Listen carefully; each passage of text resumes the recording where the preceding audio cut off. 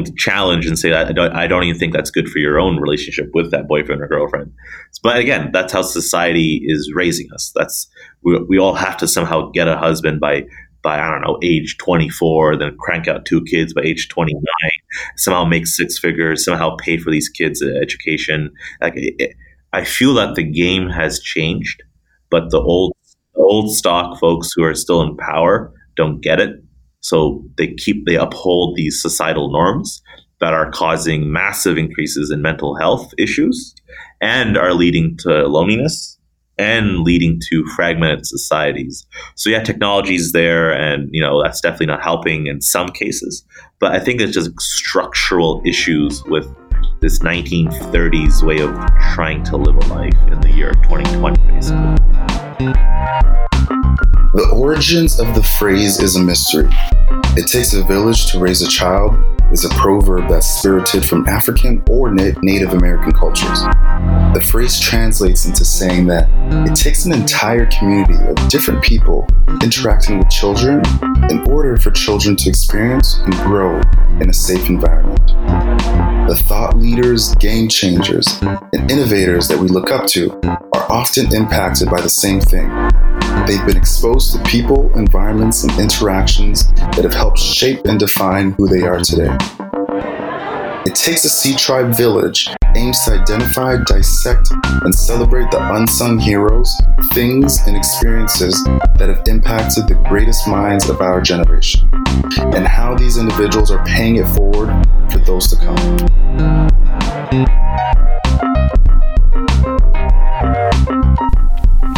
This episode is brought to you by the Sea Tribe Festival, the very first media initiative of Sea Tribe Society. At Sea Tribe Festival, we aim to reimagine the festival experience with the goal of bringing together innovative and creative people and proactive thinkers. By integrating a business conference with music performances, trendy fashion shows, intimate roundtable discussions, culinary experiences, wellness sessions, and artistic activations, Sea Tribe curates inspiring environments that help catalyze action.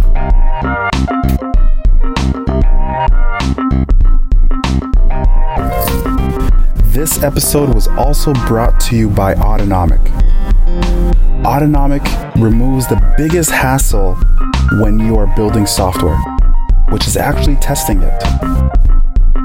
By training computers, algorithms, and machine learning techniques to test software for companies so that your most expensive engineering talent can spend the time doing things that they actually like to do, which is releasing new products and new features.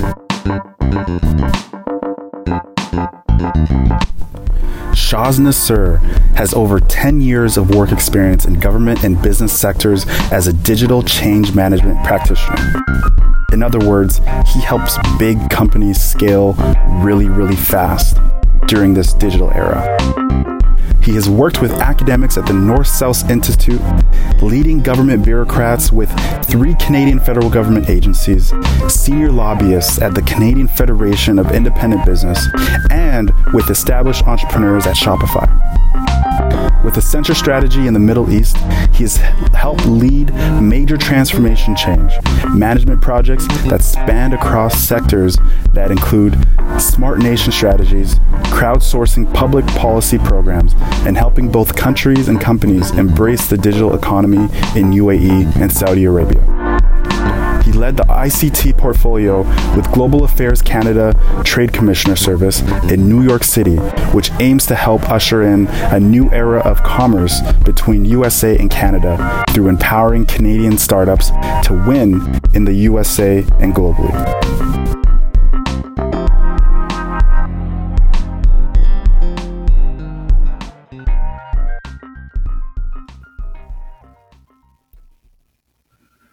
All right, Shaz. Well, thanks for joining us for the Takes a Village Sea Tribe podcast. Thanks for having me. It's really nice of you to invite. As we get started here, can you maybe give me a little bit of an idea on your background? I know in the intro that we did for this podcast specifically, we kind of provided some color on that. But maybe if you could just walk the audience through just a quick rundown of your background and where you are today. Sure, definitely. So I've had over 10 years of work experience within the government and the private sector, a lot of management consulting. I worked in the Middle East for Accenture Strategy. I worked for the Canadian government as well. Currently, right now, I am in New York and I'm working for Microsoft as a digital advisor slash director of digital transformation. And my main clients are basically government entities, helping them use technology and helping them be more strategic with their digital strategy, bringing it to life. And you're a fairly young guy, so how do you pick up a role like that? I mean, that's incredible. I know. I think it was just Microsoft taking a chance on me and realizing that I may not have the ideal 17 years of experience, but the years that I do have are, I guess, relevant and powerful to what they wanted.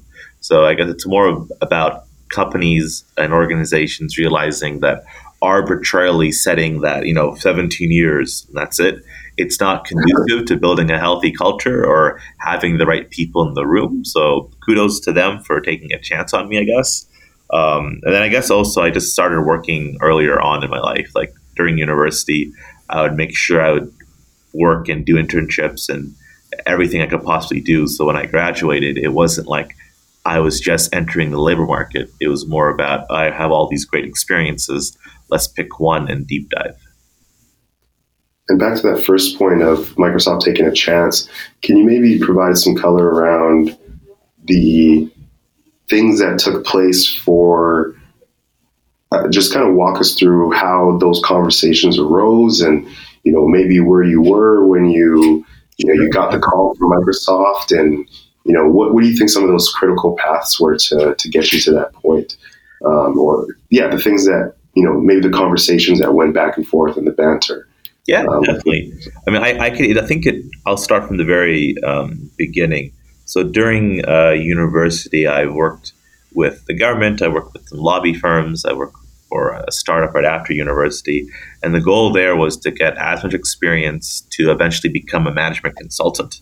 Because within that area, you need to be flexible and be able to work in multiple industries.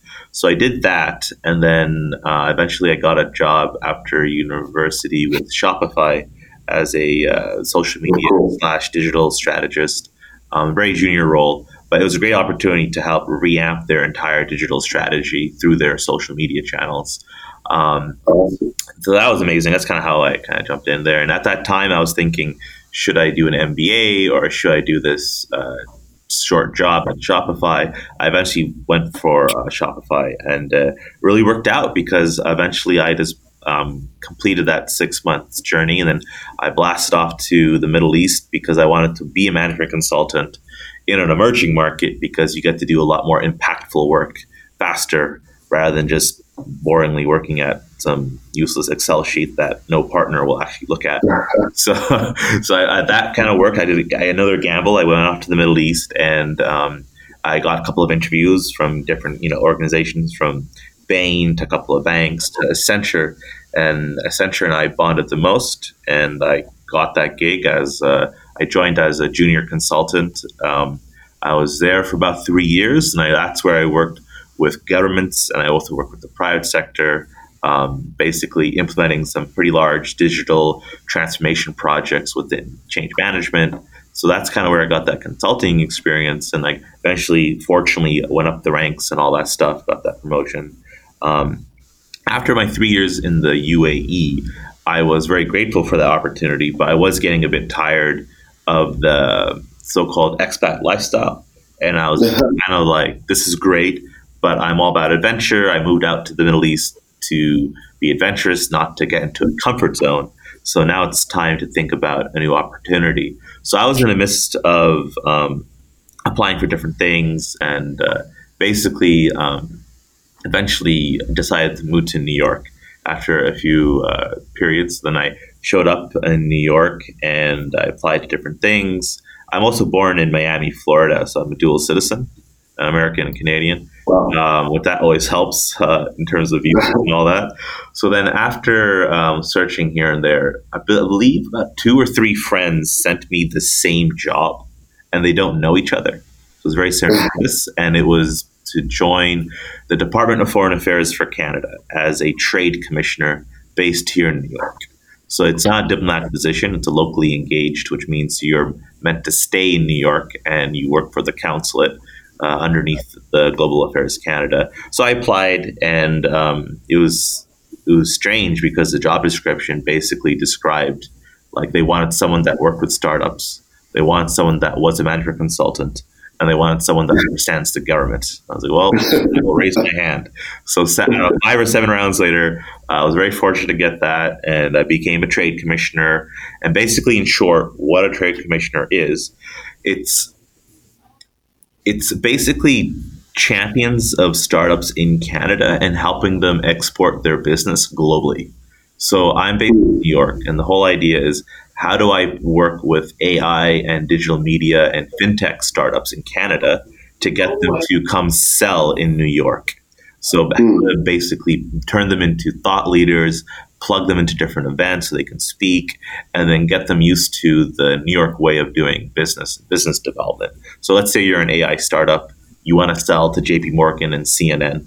So then I would be able to make the intros to those companies, and importantly, able to brief you and like give you advice and say, okay, this is what they want. This is what the market wants. This is what you are. This is how you should adjust your pitch. Or maybe you want to raise money. We had different trade commissioners also helping out in that aspect as well. So after doing that for 2.5 years, I loved it. It was one of the biggest honors of my life to help deliver with a comprehensive team the new digital trade strategy by the Prime Minister. But I was getting kind of like angsty and kind of wanted to go back into management consulting, but I didn't want to go back and like go purely back into the private sector and just optimize some type of sales channel to help some company sell more socks. That wasn't really my passion per se.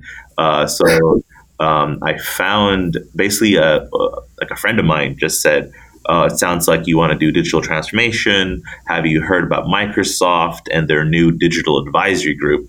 And I didn't. So I just listened to what he had to say. And it seemed fascinating. He's a great CEO with the growth mindset. And basically, he wants Microsoft to be at the forefront of digital transformation. And there was an opening within basically helping governments. So this is perfect. It's a good nexus between working for the private sector, but also at the end of the day, helping government be more effective with their technology. So he eventually referred me, and things moved on, and I had about, 5 or 6 interviews, and there I am. I am now working for Microsoft as a digital advisor. And our goal, basically, I have no sales targets. I am technologically agnostic. I suppose if you were the government and you're looking at me as an option, you would also look at McKinsey or BCD Digital as potential options as well. So that's kind of the space that we operate in. So I don't go in trying to sell Microsoft Word. I more go in and trying to understand your overall strategy and how do we bring it to life. And of course, I have a whole team of coders and software engineers that can bring your strategy to life. So that's kind of in a nutshell how I got here and where I am today. Wow, lots to unpack there. Yeah. And it seems that you like to play in the big markets. I mean, you mentioned the UAE, New York, Miami. I mean, those are some, you got to be ready to play ball if you want to, have an impact in those sectors, right? I mean, I think the common phrase in New York is, it's a concrete jungle. If you can make it there, you can make it anywhere. It is definitely, New York definitely, it forces you to think about why you exist. Sounds dramatic, but it's pretty tough here. But I mean, it takes a certain type of personality to want that and to continually push themselves to keep in being innovative. So it's a good fit. I really feel at home here in New York. Beautiful. What is one thing that people may not know about you? Wow, that's a good question. I think going with my gut, it was most people think I'm extroverted because I plan many social events and I have a magazine that I co-founded, and I guess I'm outgoing. But I'm actually more introverted. I know there's ambivert in the middle, but I took all those personality tests. I also listened to myself, but I'm actually an introvert with some strong aspects of being extrovert. But I definitely don't get charged by hanging out with a million people every single day. I don't enjoy large networking events. I'm more of a things like this, like a one-to-one deep dive. I love going home and then just not talking for like an hour or two. So I'm definitely, I think that's why the one thing people get most shocked about.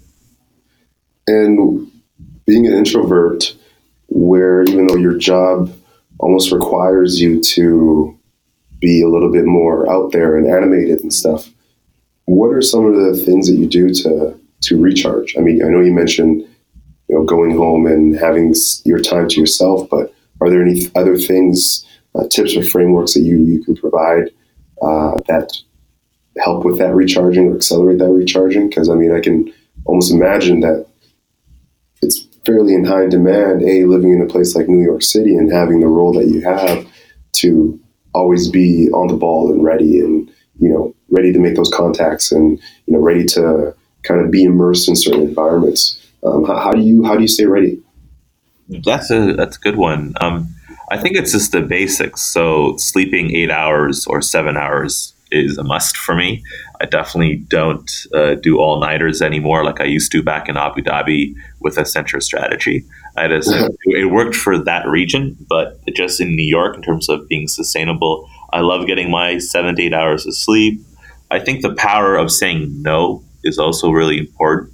There's so many crazy cool events happening here in New York, whether it's like your favorite actor is doing set up a free event or your favorite musician is out in Central Park. The power of just saying, you know what, they're probably going to be here next week again as well. So I'm just going to stay in and not go out every single day. And, I think that part's pretty powerful. The ability to say no. I'm not going to lose myself with the fear of missing out, but rather just stay in and just relax and take it easy and, watch that, catch up on Game of Thrones or whatever, read a book or two, just take it easy. Like your lives don't have to be full on 100% of the time. I think one important thing that people misunderstand about Instagram, for example, that it's just a highlight of your life. It's not a live stream. And people think it's a live stream, that people are doing these crazy things every single second. Like, no, it's a curated journal of snapshots of people's lives. It's completely different. So when I explain that to people, they begin to realize. I think, so sleeping well, power of saying no, those things kind of keep me sharp and activated. And also just surrounding myself with interesting people. I mean, I'm fortunate that within my role, I get to deep dive into meaningful topics and meaningful subjects. And it's all about building that personal relationship, which I think pretty strong assets on, being an ambivert/introvert. I'm the exact same way as you. I don't get a lot of energy. Well, I mean, I lose energy being in places where there are just too many people, and I thrive off of those one-on-one conversations. Even if I go to an event where, let's say I'm hosting or there's, a lot of cool people to meet, the best conversations or the best times that I have is when I can create, a real relationship with maybe one or two people there and have a real conversation with them throughout the evening. I have, I don't, there's really not much in it for me in terms of like a energy manifestation if, I have to kind of be all over the place. So I can definitely relate with you there. And even I'm in Toronto right now. We're participating in an accelerator program out here. Oh, great. Congrats. Yeah, we are, I have a few friends here and stuff. I've been to the city a few times, but I haven't even told them that I'm in town, just because for the 4 months of the program, we really just want to capitalize on, the EIRs that we have the the daily meetings with, and the programming, and kind of growing the territorial and our commercialization here in the region. Yeah, so, you're in incubation mode.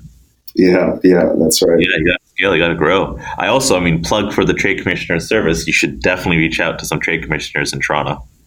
Well, maybe they're free. They don't charge you. They're not free. Technically, you're paying your Canadian taxes, so yeah. You might as well use these services. I'll connect you afterwards. Okay, most definitely. I appreciate that.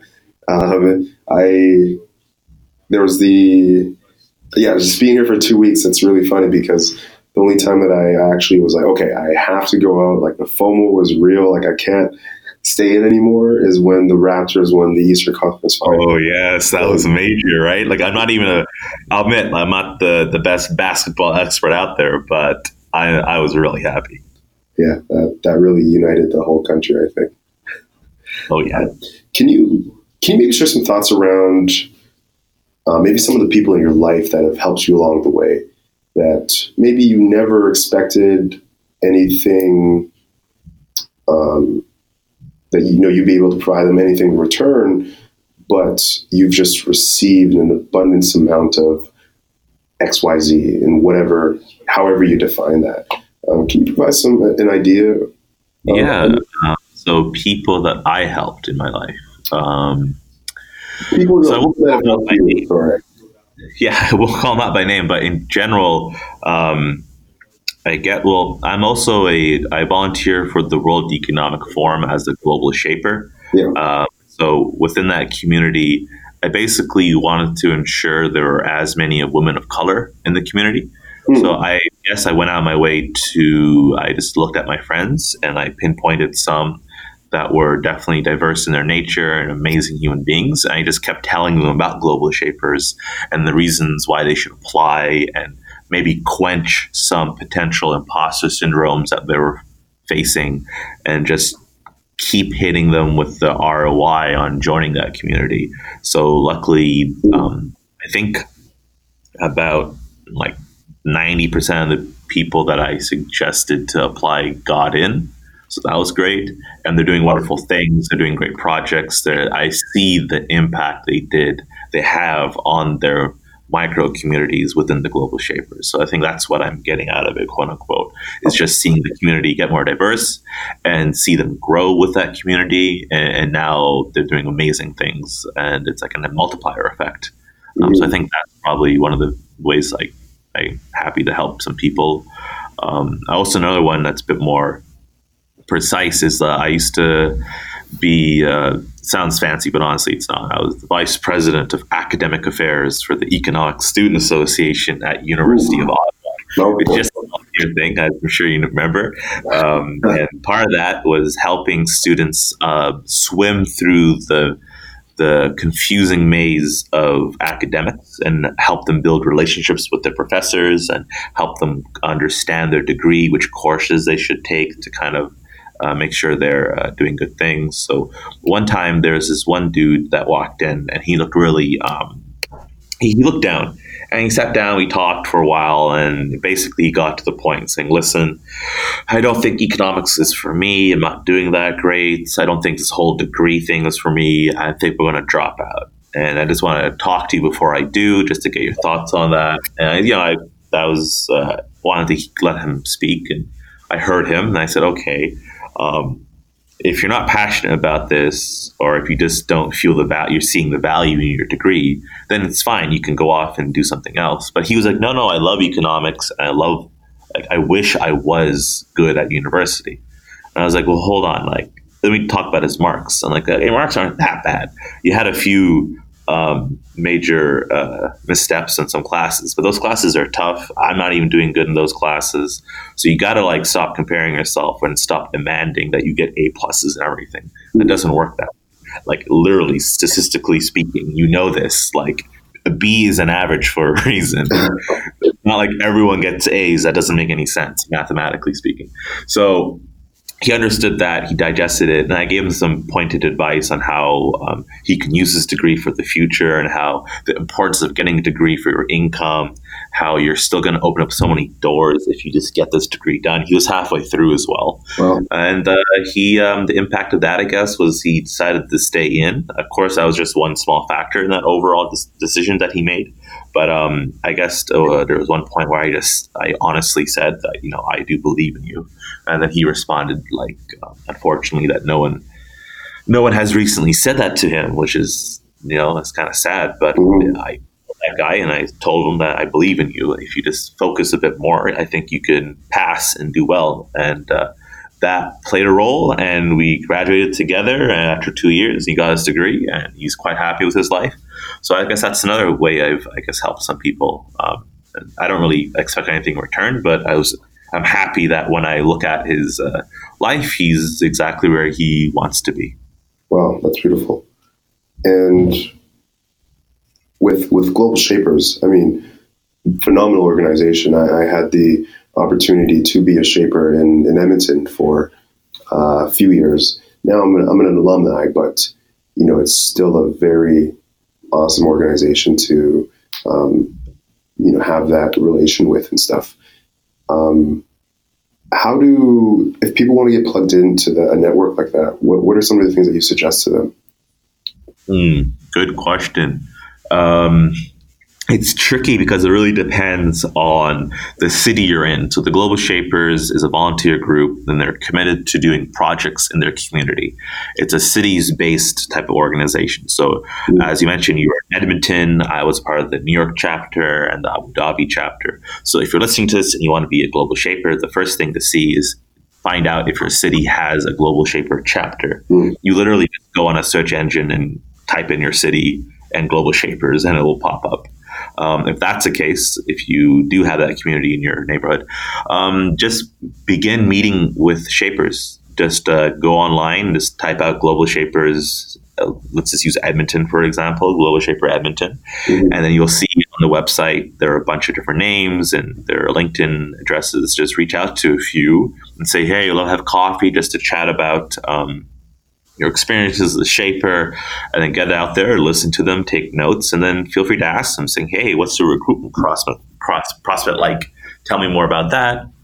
So I think genuine conversations around and with shapers will help your cause, just understand to see if it's a good fit. Also, there's an age requirement. It's, between, I think, 20 to 30. So you got to be within that range. But talking about Global Shapers, you can also go look at Sandbox. You can look at One Young World. There's a lot of different communities out there that are like that. So even if you're a bit older than 30, it doesn't really matter. Just go out and find another one. The whole thing is just reach out to people and meet them in person and get used to the idea of rejection. Like you ask 5 or 6 people, you'll probably get one that will say, yeah, sure, let's meet up. And that's not because they're rejecting you as a person. It's because people are busy. Yeah, that's all it is. People are busy. They don't know what's going on. They already have 10 other people trying to meet them. So don't just, it's easy to say have confidence and reject imposter syndrome. I understand that, that those are real things, and it takes a lot of time to go through that, and having professional help will definitely empower you to get over those things.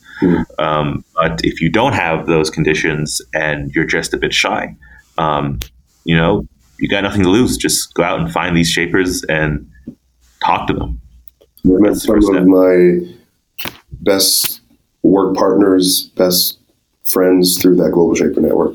I highly recommend it. I definitely, absolutely. Yeah. So switching gears a little bit. So you are the co-founder of a magazine called Mind This Magazine. What is that all about? I, first of all, never knew about this. So this is...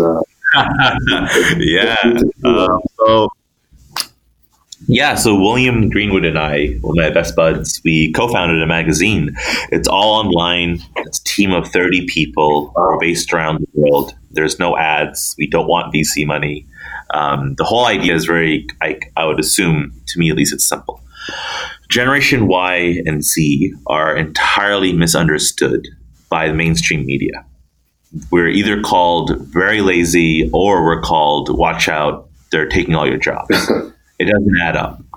The financial crisis has definitely limited our potential in success and growth and having a net worth, et cetera, et cetera. So our magazine, Mind This Magazine, is all about redefining what success means for the 21st century young professional. We cover policy, technology, lifestyle, culture, and it's all about getting like-minded people to sit down and share their analysis and thoughts on what they think is important right now. We're more of a analysis type of coverage. Our editorial is we aim to have 1 or 2 articles a week. We're not trying to be Huffington Post or BuzzFeed. We're trying to be more of, let's say there's, in the retail world, there's Walmart, which is needed. I love Walmart. But then there's also Prada that focuses on, high-end clientele with bespoke products that are very expensive but very good. Yeah. So we're kind of positioned towards that angle where we'll give 1 or 2 really good articles. We have a week, and we have 175 countries reading us. Wow. It's a lot of organic growth now. We started back when I was in university, actually. So it's been a while, but we're growing, and we basically have a real life in-person community called the Cool Cats of New York, and that's geared towards ending loneliness in New York. And that's an organic group where we bring like-minded people together to become friends. You could be cooking French fries for a living or cooking financial derivatives. It doesn't matter where you're from. We're all equal. Come on in, and we hang out. We do book clubs. We do picnics in Central Park. We go to the museum. We have lots of dinners, brunches. We do whatever you want, and it's really decentralized. So you just join the Facebook group, and you just create an event, and you do it. It's based on your time. It's based on you entirely. So there's no excuse of I don't have time or I don't have money. It's entirely based on you. So these are just some cool things that the Mind This Magazine community is building up. And the long game basically is we don't want VC money because we feel that once magazines take VC money, they have to deliver quote unquote results and growth marketing, and they have to get clicks. And when they get clicks, quality of articles go down, and then they lose themselves, and they're just a really shitty version of BuzzFeed. And that's happened to a lot of different magazines that are trying to target young professionals. So we don't want to do that. Instead, we love to do some conferences, some summits, some communities. We're already building a lot of different community events as well. So we'll find ways to monetize. There's definitely a focus now on building a brand. And I'm fortunate to say that we definitely have a brand. People are applying to us all the time.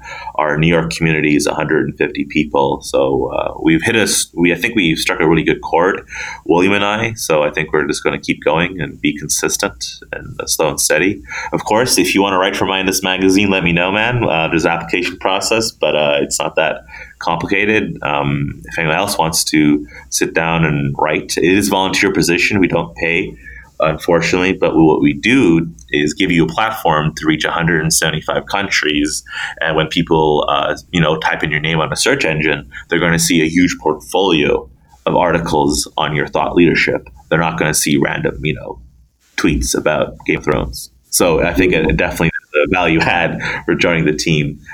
We aim for about an article a month, and our articles are a bit longer, which is really interesting. Yeah. Our readers want longer articles. They don't want the 400-word blog posts. They want the 2,000-word deep dives. So anyway, that is Mind This Magazine.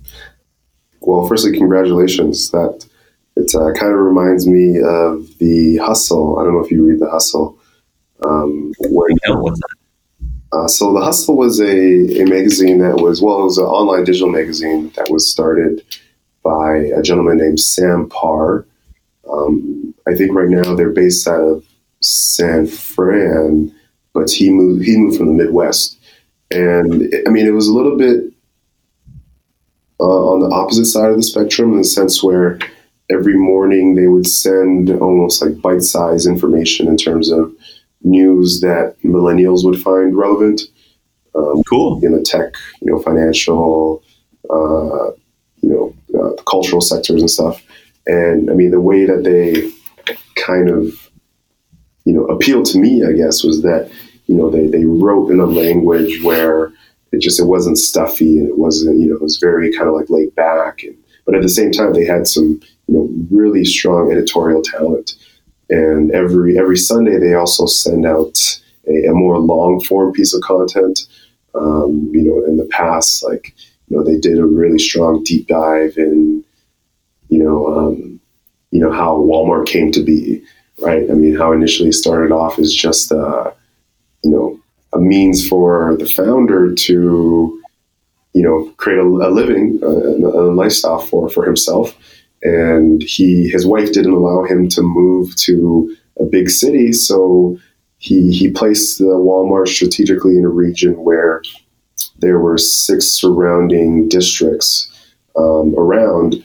And, that kind of model, which he kind of landed on serendipitously because his wife didn't want to move to a bigger metropolitan region, that model allowed him to really kind of find a niche and grow and scale the whole kind of Walmart and stuff. So yeah, they do some really interesting deep dives and stuff. I know you guys are much different. It sounds. I'm definitely going to look into that. And definitely. The great thing is it's never been easier to set up your own magazine and create your own team and go out there and just serve markets, because I do believe mainstream media is just, they just don't get it. Not all of them, of course, some of them do, but their editorial boards, like everyone's like 60 on. There's so many great world-class journalists coming out of Carleton University, for example, and they're barely getting non-paid internships doing tweets at CBC, or quite frankly, they should be leading the National. So, I mean, I'm very passionate about this. I won't go into a full-on rage mode, but mainstream media, no matter where you are, is waiting to be completely disrupted by our generation. We just need to somehow find the time, money, and heart to stand up and speak our voice. And business model too. I think, kind of to your point, you guys are staying away from ads because that. I mean, imagine reading an article about living well and holistically, and then all you get are ads about like random drugs to make you taller. It doesn't jive. And of course, you can control that. There's native advertising. We get it. The entire ad model is just, we feel, a bit flawed as well. Of course, SEO is important, and you have to now write articles in certain formats to make sure you're read, and et cetera, et cetera. I get that. You got to play the game if you want to win. But at the same time, we're really fortunate that everyone's willing to spend their volunteer time and to go the distance to build up Mindless Magazine, because they see the value and they see the brand, and there's other ways to monetize in real life events and conferences. I'm learning a lot from the Global Shaper community and the World Economic Forum and the One Young World, and I'm pinpointing areas where they can improve. So what I would love to do one day soon is William and I will hopefully have our own summit with Mindless Magazine. And we'll not compete, but we'll invite everyone to come join and see how we do things and how we measure impact and how we build a greater sense of community to end loneliness and to create just a healthier intergenerational society where everyone is listening to each other and not just losing themselves with ageism. Back in my day, I was like, stop glorifying the past. I want to dig into that a little bit further. I mean, loneliness is a real thing, especially in the metropolitan regions, which comes to a little bit of a surprise if you're looking at it from a very high level, because you think, well, you got 9 million people here, I might as well find a few friends. But it's the opposite. And why do you think that is? I think perhaps people are. It's a loaded question, but at a high level, I think it has to do with, in America at least, like no one has gotten a real wage increase in the last 30 to 40 years. Wow. But the costs of healthcare, costs of education are astronomically increasing every single second. So you got people who literally have not gotten money, a relative increase in 30 years or 40 years. And then you got all these costs that are going through the roof. So people are obsessed with working as much as possible. That's one. Then another thing, even if they are quite successful, they still need to, double down and focus and grow.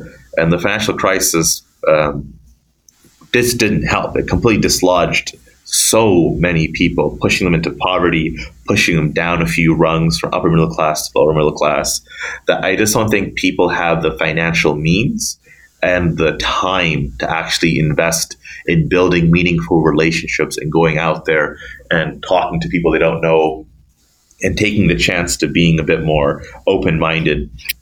That's like the economical reason. The culture reason, I think, is, I don't know, I think we're just, like when you go to a networking event, people show up with their best buddy. So now they're just going to talk to their best buddy and refuse to talk to anyone else. I've seen people go in groups and they just make fun of everyone. Yeah. So it's just not, that's not conducive. And then they have the nerve to go out and say, well, that was a shitty event. I didn't meet anyone to. I'm like, well, don't go with someone. Go by yourself. Be brave. Yeah. It's not easy, I know, and there's different conditions preventing people from doing so. But if you are financially and mentally able, then go out and do that. Go by yourself and make things happen and talk to people. Yeah, you're going to get rejected by weirdos, but that's life. So I think that part, it's just not normal, right? To go out and talk to people, to bond with them. It's as if when we all hit age 30, we just stop making friends. And every friend that we made in university and high school, and that's it.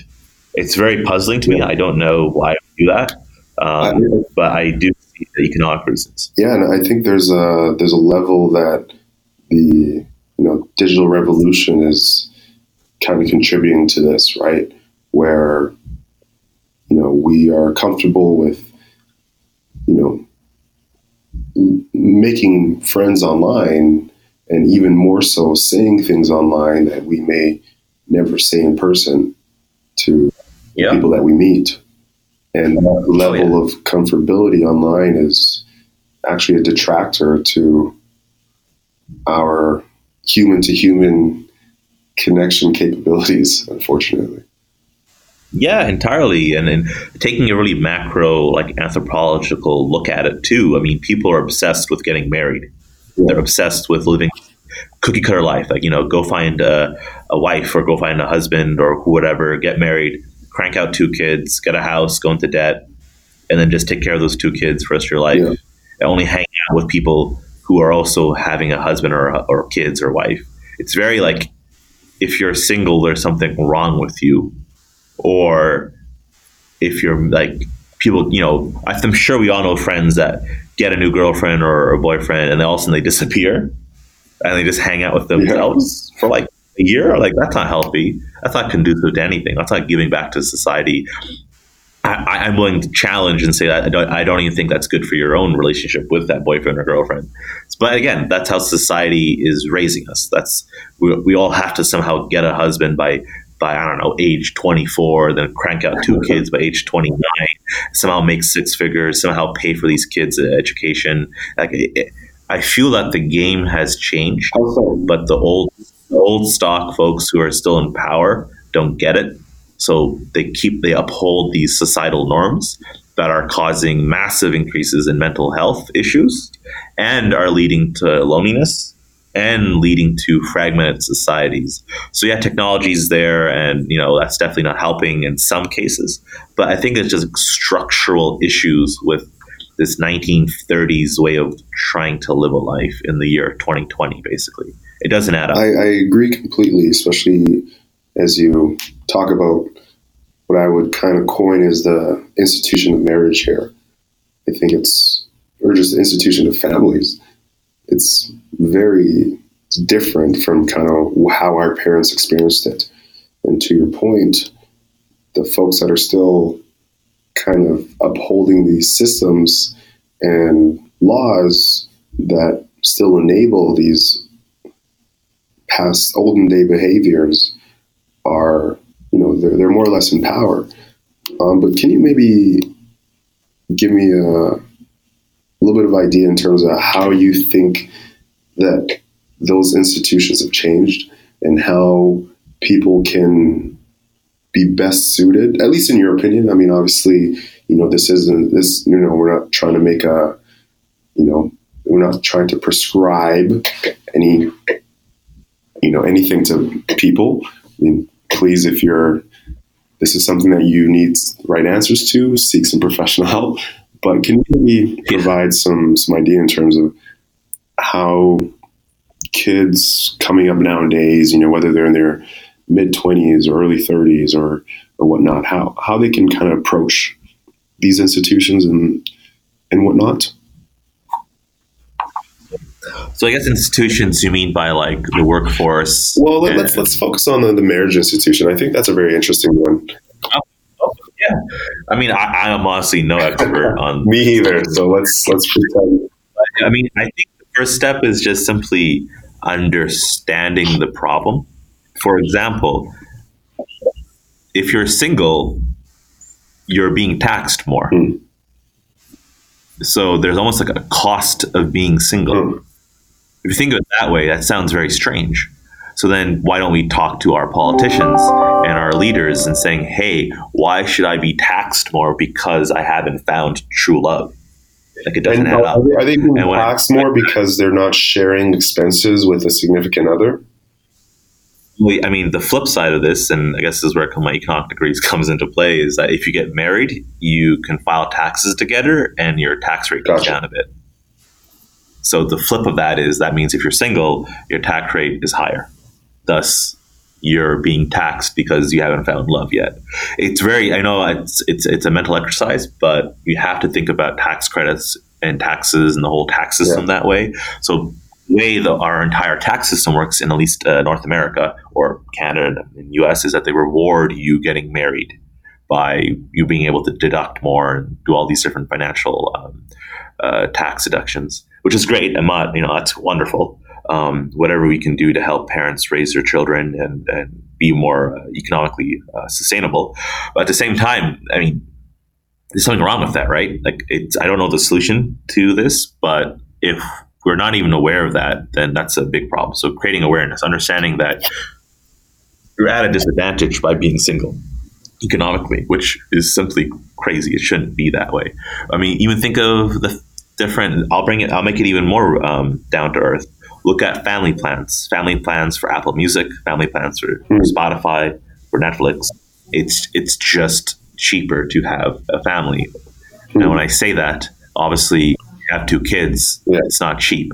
The amount of money it takes to raise a child from 0 to 18 in the U.S., according to it's an older study, but it's $187,000. Wow. That's bare minimum. That's 0 to 18. I have a lot of parents. Oh yeah, and I have a lot of parents telling me that number is insanely low. That if you want to give it a bit more of a better life, it's probably like $250, $270. That is insane. So I'm not saying it's cheap to be a parent. What I'm saying is that the solution to that is not making it very unaffordable to be single. Interesting. So I think that's the first step. People are who are in their early teens or whatever, people who are just single in general should be aware of that, and they're not. So I think being aware of how the tax system is gamed against you is a bit of a needed thing. Another thing is also parents, right? Parents, they are from a different generation and they have different expectations based on their own life. And I don't blame them, but you have to keep reminding them and yourself that they grew up in an entirely different world where having only one income was more than enough. That when you got a degree, you can go get a job. That simple equation doesn't hold anymore. You get a degree now, and you just wish and hope you might get a job in some field that would hopefully pay you some money. It's an entirely different value prop. So we have older generation with their expectations, and they're not understanding the angst that our generation is facing. So again, the second thing is understanding that those who are in a place of authority may not understand you and your angst. So how about communicate with them? How about bring them into your fold? Help them understand the struggles that you face and the realities that you have. Then the third thing is reject. There's a lot of misconceptions about our generation. Like we're crazy, we're a sex-crazed society with Tinder and Bumble. Here's a fun fact. Our generation is having less sex than our parents. The older generation was getting it on. Cue, bow wow, chicka pow wow music on your podcast. It is completely not true that Tinder and are creating this new generation of crazy sex parties. It's just not true. The math doesn't add up. So again, when you hear these crazy studies about our generation, question them. Think about that. Dig deeper into academic journals, not, fancy quick reads with, the top 5 reasons why our generation is horrible. Like, give me a break. So misinformation is another issue that's sustaining this unfortunate pressures on how to create families and be married, et cetera, by all before the age of 28 somehow. I think this topic alone can be its own podcast. But with everything that you do and with how well you're able to collect information and synthesize information in different sectors, whether it be startups or government. I mean, in this case, talking about the policies around marriage. There's a lot of just following you on social media. There's a lot of posting and sharing of material that you do. What are some of the tips and tricks that you've adopted to stay highly relevant and informed and this what could be considered as a confusing and very tons of information provided to us world? Yeah, that's a big question. I think it comes down to curiosity. I'm really curious on how the world works and how it doesn't work. What are the levers that can be pulled to make this world a bit better, to help with income inequality, to help with the digital divide? These are the issues that drive my curiosity. And I just read a lot of articles online. I mean, obviously, I own my own magazine, so I love consuming probably around anywhere between 5 to 15 articles a day. And with me, it's when I absorb knowledge, the point of knowledge is to grow and to share. I just don't understand if you're a super genius, but then you refuse to share your knowledge with everyone. I'm confused by that. So when I read something that's so powerful, that really shifts my mindset, I go off and share it. And sometimes I get messages from fellow friends on different social media platforms saying, thanks for sharing that. I never thought of that way, or I didn't know that even existed, or I always check your feed to make sure you're bursting my bubble on politics or technology. So I think it just comes from me personally. It's about being curious. It's about recognizing the social injustices around the world.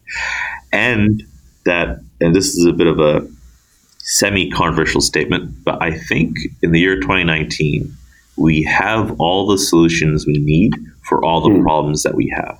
We already know what to do economically, socially, overall. It's a matter of now doing and implementing. And that part we're not very good at as a human species. So if we already know all the solutions to all our problems and the world's still and going through interesting phases for various cohorts and demographics, then that drives me crazy. That's just inefficient in my own way. So that's kind of what drives me to read so much, consume, and then share, and generating those conversations. So tips and tricks is just be curious and read. Just use an aggregator. You can always use Apple News if you don't have time to read, or there's good newsletters that you can sign up for from the Wall Street Journal to Bloomberg Opinion. You can either go out and search for news, or you can let other organizations email you news. However way you do it, I think it's just a good way to understand the world and your own city. There's an organization called Singularity. You may have heard of it. And they kind of have the same thesis that you just shared there, in the sense where, the human brain, since it evolved from the sub-Saharan deserts, X of 100,000 years ago, 200,000 years ago, however long, it's only grown linearly, but the tools and technology around us has, kind of grown exponentially. So kind of along that theory is we have all the things that we need to solve some of the world's biggest problems. we're just not adept as leaders yet to adopt these things to help solve some of those problems. Basically what they're saying is that we haven't really, matured as human beings to believe that we can go out and solve some of these world's biggest problems. But I totally agree with you that, if we can curate and cultivate more leaders that, we'll start knocking off some of these problems one by one. I mean, even if we look at the level of diseases around the world that, are life-threatening to humans, and how, technology like AI or genome sequencing or, things in the digital health space, how they're, kind of solving these diseases one by one. It's really remarkable. And it's things that we thought that we couldn't have even dreamed of doing, 100 years ago, let alone, Yeah, 100%, man. I mean, when people say the government can't do anything, the government is slow and lethargic, I would like to remind them the government sent people to the moon, but the government invented the internet via the Pentagon. So the government can do things clearly and can do them really well.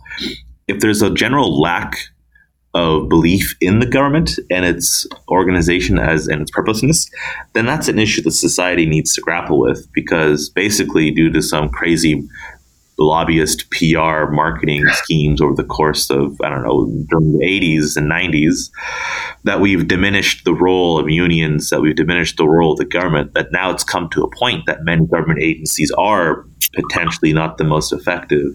It's due to a lack of belief and systematic destruction, in that belief on these institutions. But the government as an entity can definitely drive real change from the bottom up if we empower it by simply believing in it, A, and then B, funding it the right way as well. Sometimes it's not about spending more, it's just about spending the right amount of money in the right communities. But what always gets me confused is when people just say, oh, the government's useless, they're always in your way, they can't do anything. Like, are you joking? Like, by creating the internet alone, it has fundamentally changed the world. Yeah, I mean, that's a whole thread there. I mean, just the fact of, more or less. I worked in both. I worked in the public sector, private sector. I worked for startups. I worked for some a lobby firm, CFIB. I'm not saying I'm the mastermind, but I understand various vantage points, and both sectors are highly valuable. And obviously, if they all work a bit closer together, the world would be a better place. But this misinformation that the government is filled with incompetent people that can't do anything, that just drives me crazy. It's simply not true. When I tell them about the Trade Commissioner Service, for example, they go wild. They go, what do you mean? This sounds like you're fostering a whole different ecosystem. Like, well, yes, that's what the government can do. It's all part of it's just a part of the mindset. And I mentioned earlier on the podcast how Americans haven't received a real wage increase in 30 or 40 years. I think that's due to the systematic destruction of unions. I'm not saying I'm pro-union guy for everything. Obviously, balance is the key. But by tipping the scales towards large corporations that definitely don't want to pay that much taxes and want a mobile labor force, et cetera, I feel that the pendulum swung the other way, where wages simply aren't increasing, but the demands to work more are. The whole open office scenario, the working on your phone, being connected at all times. It's wonderful. It's helping us all be productive. What I want to know is, are we all getting paid more? And the answer is, if you adjust for inflation, no. So let's talk about that. Let's have that conversation. A healthier society.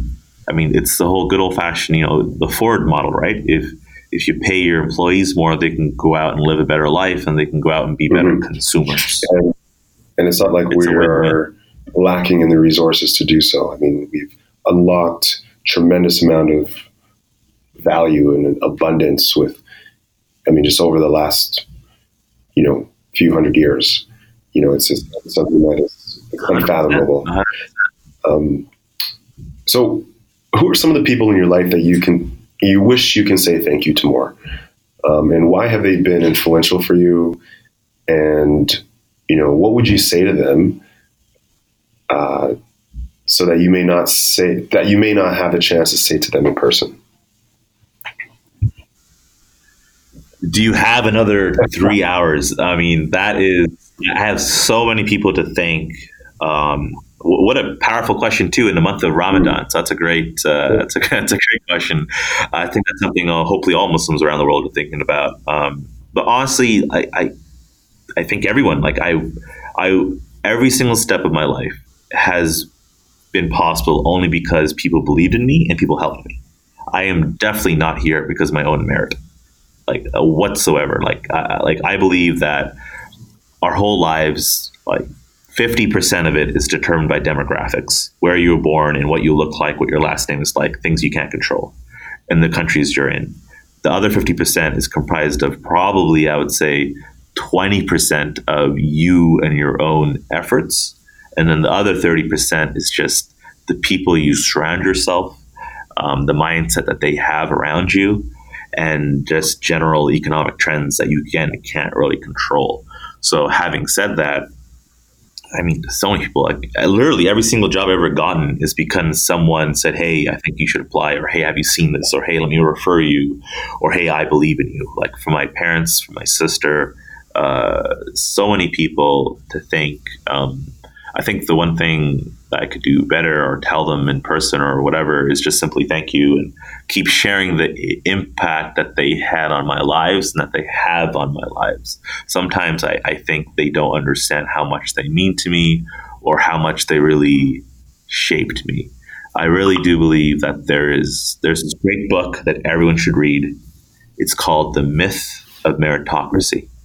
And it will fundamentally change the way you view yourself and the world. It's by a famous economist who used to work for the New York Times, and he basically systematically destroys the whole idea that you work hard and you make it, and it's you.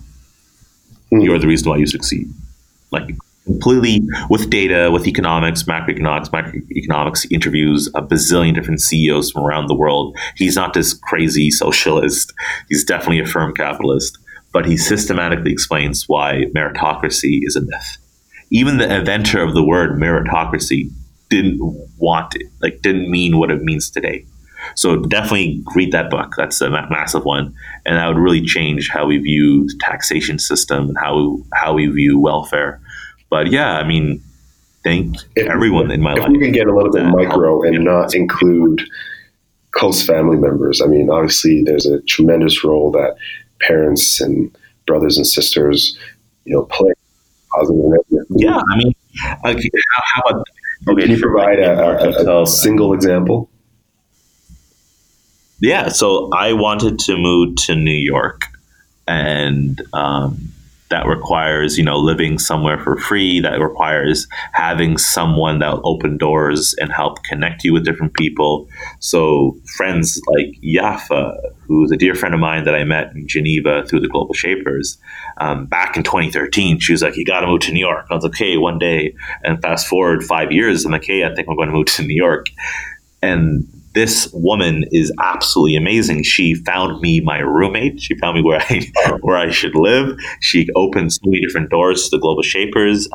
Through that, I met Michelle Chung, who was the first person to say, yes, I'll meet you and hang out in New York. From there, I mean, of course, Komal, who's a dear friend of mine, she was the one that shared the job description of the trade commissioner. She was the one that let me stay on her couch initially to find jobs and to find interviews and to live here. I literally lived on her couch for a long while. Same with Yafa. So these amazing women helped me enter New York and build my community and find a job and find another job. So definitely these people have been paramount in helping me be who I am today. So that's as detailed. Thanks for sharing that.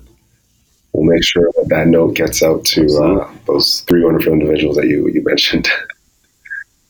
Yeah. How do you suggest, I mean, I think you may have painted a picture a little bit earlier, but how do you suggest with youth entering into the workforce to thrive in this age of disruption And, what do they don't know that they don't know? I love it.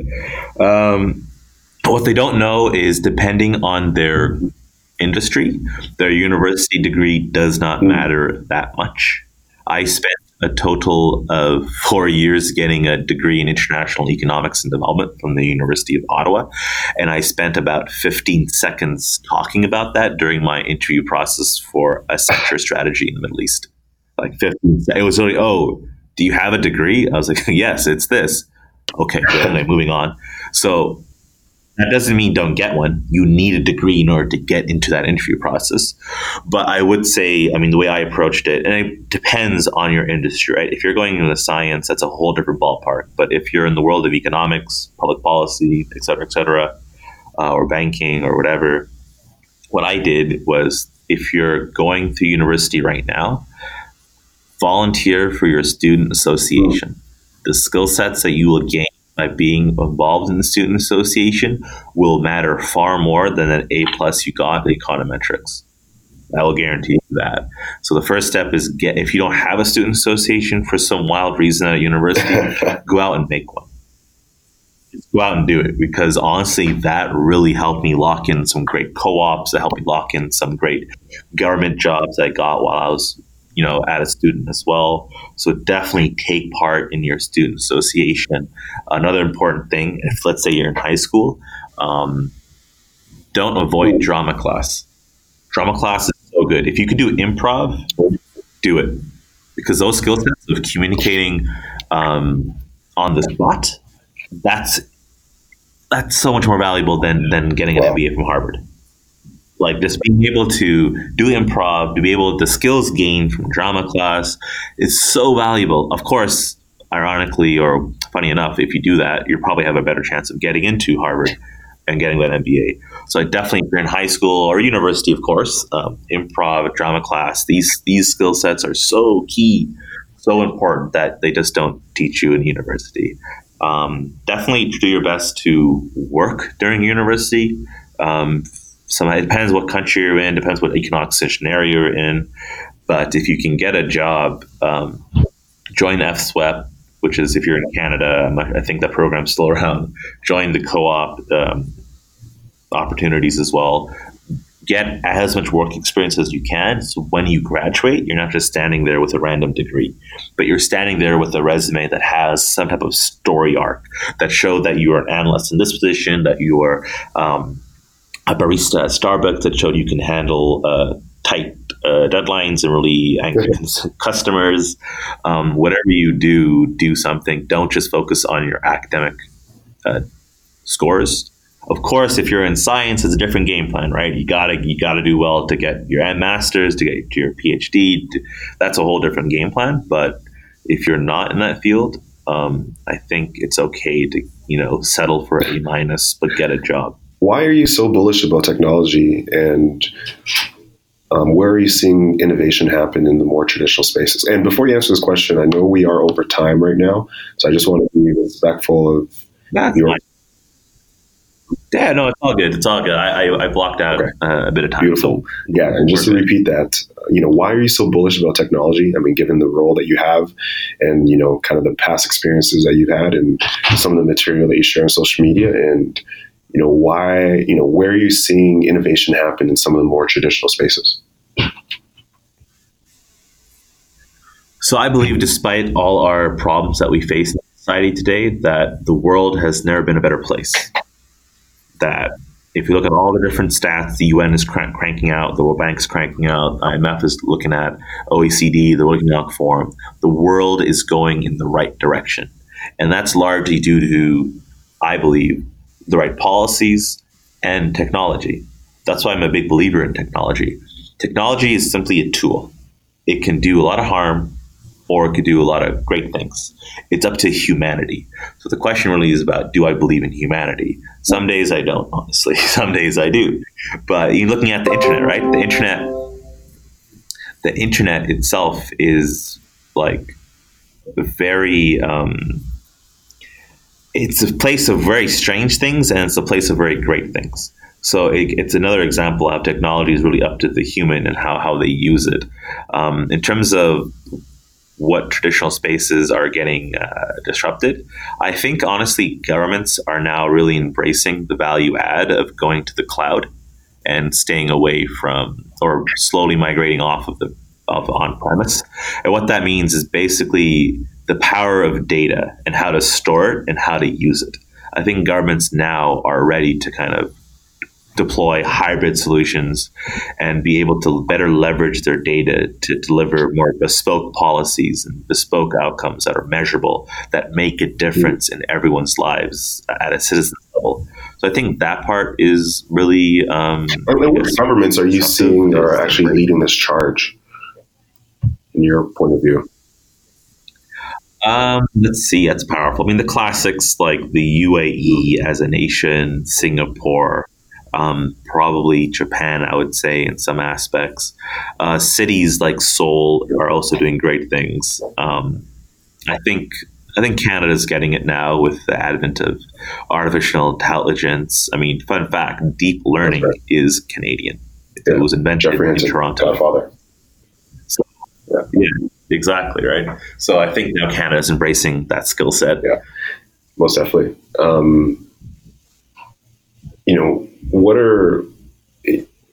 You live such an active lifestyle, and so what are some of the day-to-day things that you do to help you just kind of manage your growth? I think the balance of hanging out with friends and just, being focused and working hard. I think, a decent job of like managing my time. Like, I'm a global shaper. I also run an online magazine. I also work for Microsoft. I also have a social life. So I think just sitting down and being honest yourself and seeing what you want to do and what drives value for yourself, I think that's important. Of course, I don't have all the answers. I haven't figured it out myself. I still struggle. I still make mistakes. But just being honest with yourself, understanding the importance of sleeping properly, of being healthy, of saying thank you to everyone around you. I think these things ground. It's very convenient. Yeah. And if you can pinpoint the hardest thing that you've ever experienced in your life, what would that be? And typically for this question, I like for people to, maybe share a little bit, some of the detail, but obviously not to a point where it's uncomfortable. Yeah, no, of course. There's a lot of struggles I've gone through, personal growth, but I think the one that would be relevant to this conversation would be, let's see. So I wanted to major in psychology. So in high school, I took college level math because I didn't need it. And then in grade 11, I fell in love with economics. So then I wanted to switch and major in economics. However, that required different math classes that I didn't take. So I was in a spot where I was kind of screwed. So I went to the career counselor at my high school, and that career counselor said, some dreams aren't meant to happen. Just stick with psychology. You're never going to go into economics. You can't do 4 years of high school. It doesn't make any sense for math. Like, there's no way for you to do this. Just stop thinking about that. So obviously that was some shitty advice, but luckily my parents, they found out that actually Carleton University offers a grade 12 calculus course. And if you do that, you can, in theory, have the prerequisites to take the calculus course needed at any university in economics around the world. So I said, okay. And that Carleton University class didn't have any prerequisites. So I signed up, and I had 5 months over the summer to catch up on 3 years of math, basically. So I had a great tutor, Dominique. He was a game changer. He taught math like no one else could ever do. I had a great professor at Carleton.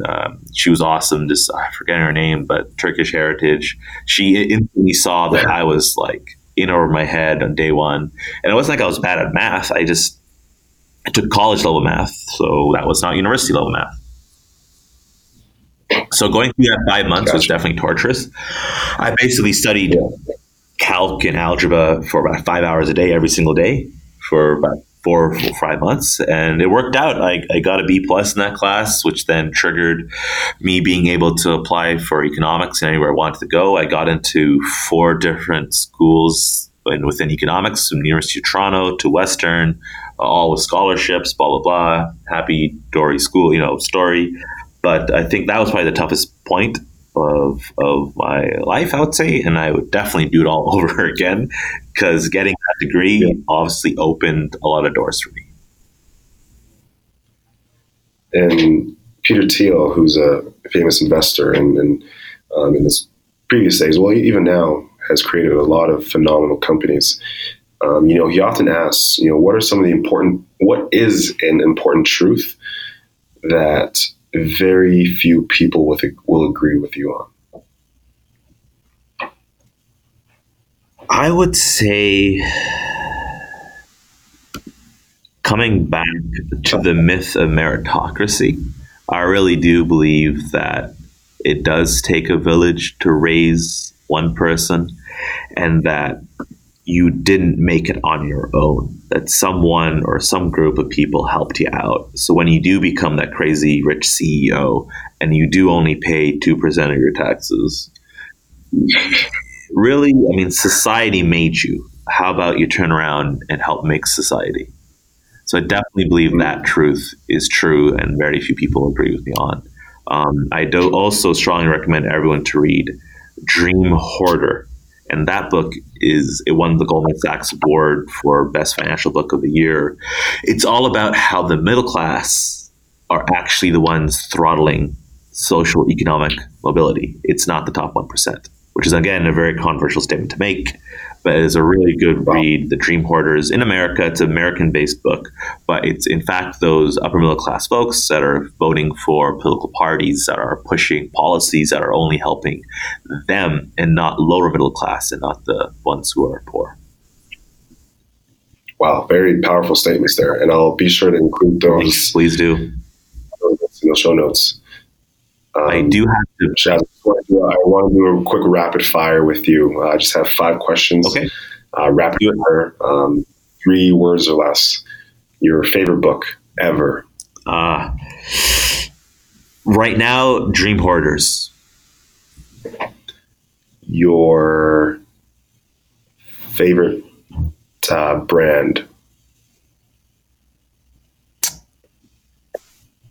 Favorite brand? I don't have any. Ooh. I don't have any because I feel that they're all just like hiding behind really good marketing teams. Not authentic. Favorite country to visit? Recently was probably, actually, you know what? No, Turkey, because of it's the intersection of Asia, Europe, and the Middle East, and their own people. Beyonce or Jay-Z? Oh, wow. Whew. You know what? I love Beyonce. Jay-Z has my respect. He's gone through some redemption. But I can't forgive him for apparently cheating on Beyonce. Beyonce is a wholesome human being, and she deserved a lot more. And I'm happy they've sorted that out, I think. And Jay-Z's going on a huge tour of apologizing and self-actualization. And I believe in the power of apologies. But Beyonce. Favorite Game of Thrones character? You know what? I only started watching all that stuff a year ago, and I caught up to it. Daenerys, Mad Queen. I love it. Shaz, where can people find you online? Just add me on Facebook, Shaz Nasser, and if you're not crazy, I'll add you back. Awesome, man. Thank you so much for your time. This has been a very colorful discussion, and we hope to have you again in the future. It's been my pleasure, man. I love these questions. I listen to a lot of podcasts. These questions were really powerful. So thank you for being you, and Ramadan Mubarak, everyone. That's right, Ramadan Mubarak. Thank you. Thank you.